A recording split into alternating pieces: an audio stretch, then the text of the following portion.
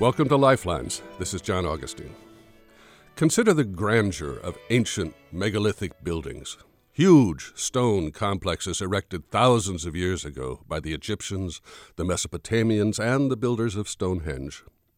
The most impressive member of that family on our side of the globe is Machu Picchu in Peru, a mountain city built by the Incas, the largest and most powerful native empire in the Americas. But Machu Picchu is much younger than its cousins, built around 1450, only decades before the Spanish invasion of South America.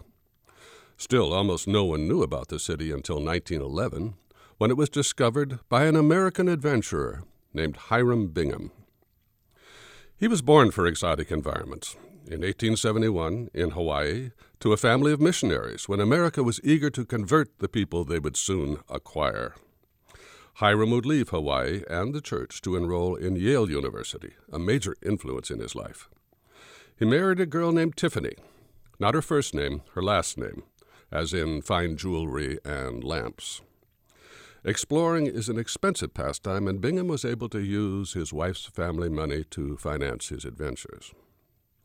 His first expedition to South America focused on Spanish history and their empire, which had displaced the Aboriginal peoples.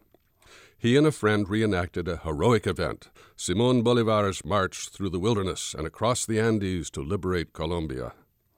Encouraged by his adventure, he returned for a second expedition, funded by Yale, searching for the lost cities of the Incas.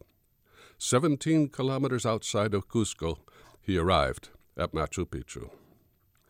Bingham was ambitious. He always wanted to be the first, the discoverer. But this city was not at the bottom of the sea. People lived and farmed in the area and had their own legends about it. Peru was grateful enough to designate him the scientific discoverer who had brought the site to public attention. But exactly what he had discovered was not clear. At various times he considered it the birthplace of Incan civilization, or the last stronghold where they retreated from the Spanish, or both. None of these speculations has panned out in later studies. The legends of gold and silver treasure were also disappointing. The Spanish had cleared out the Incan treasure long before. But there were items of archaeological interest, pottery and bones, and even mummified remains to be sent back to Yale to help establish a museum. The Peruvian government woke up and realized their cultural history was being looted and hauled off to the United States.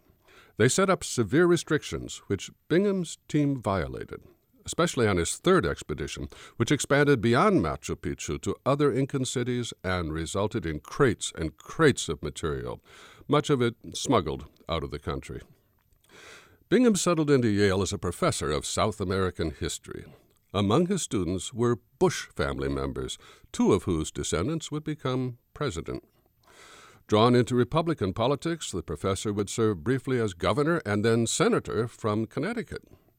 But the highlight of his life, after the discovery itself, was an edition of National Geographic magazine entirely devoted to his discovery, with 250 photographs. This was the publicity that brought Machu Picchu and its discoverer to world attention. But the lowlight, if there is such a word, was when Yale returned all of Bingham's collection to Peru as booty, illegally seized from its rightful nation. The book is Cradle of Gold by Christopher Haney. This program has been Lifelines. I'm John Augustine.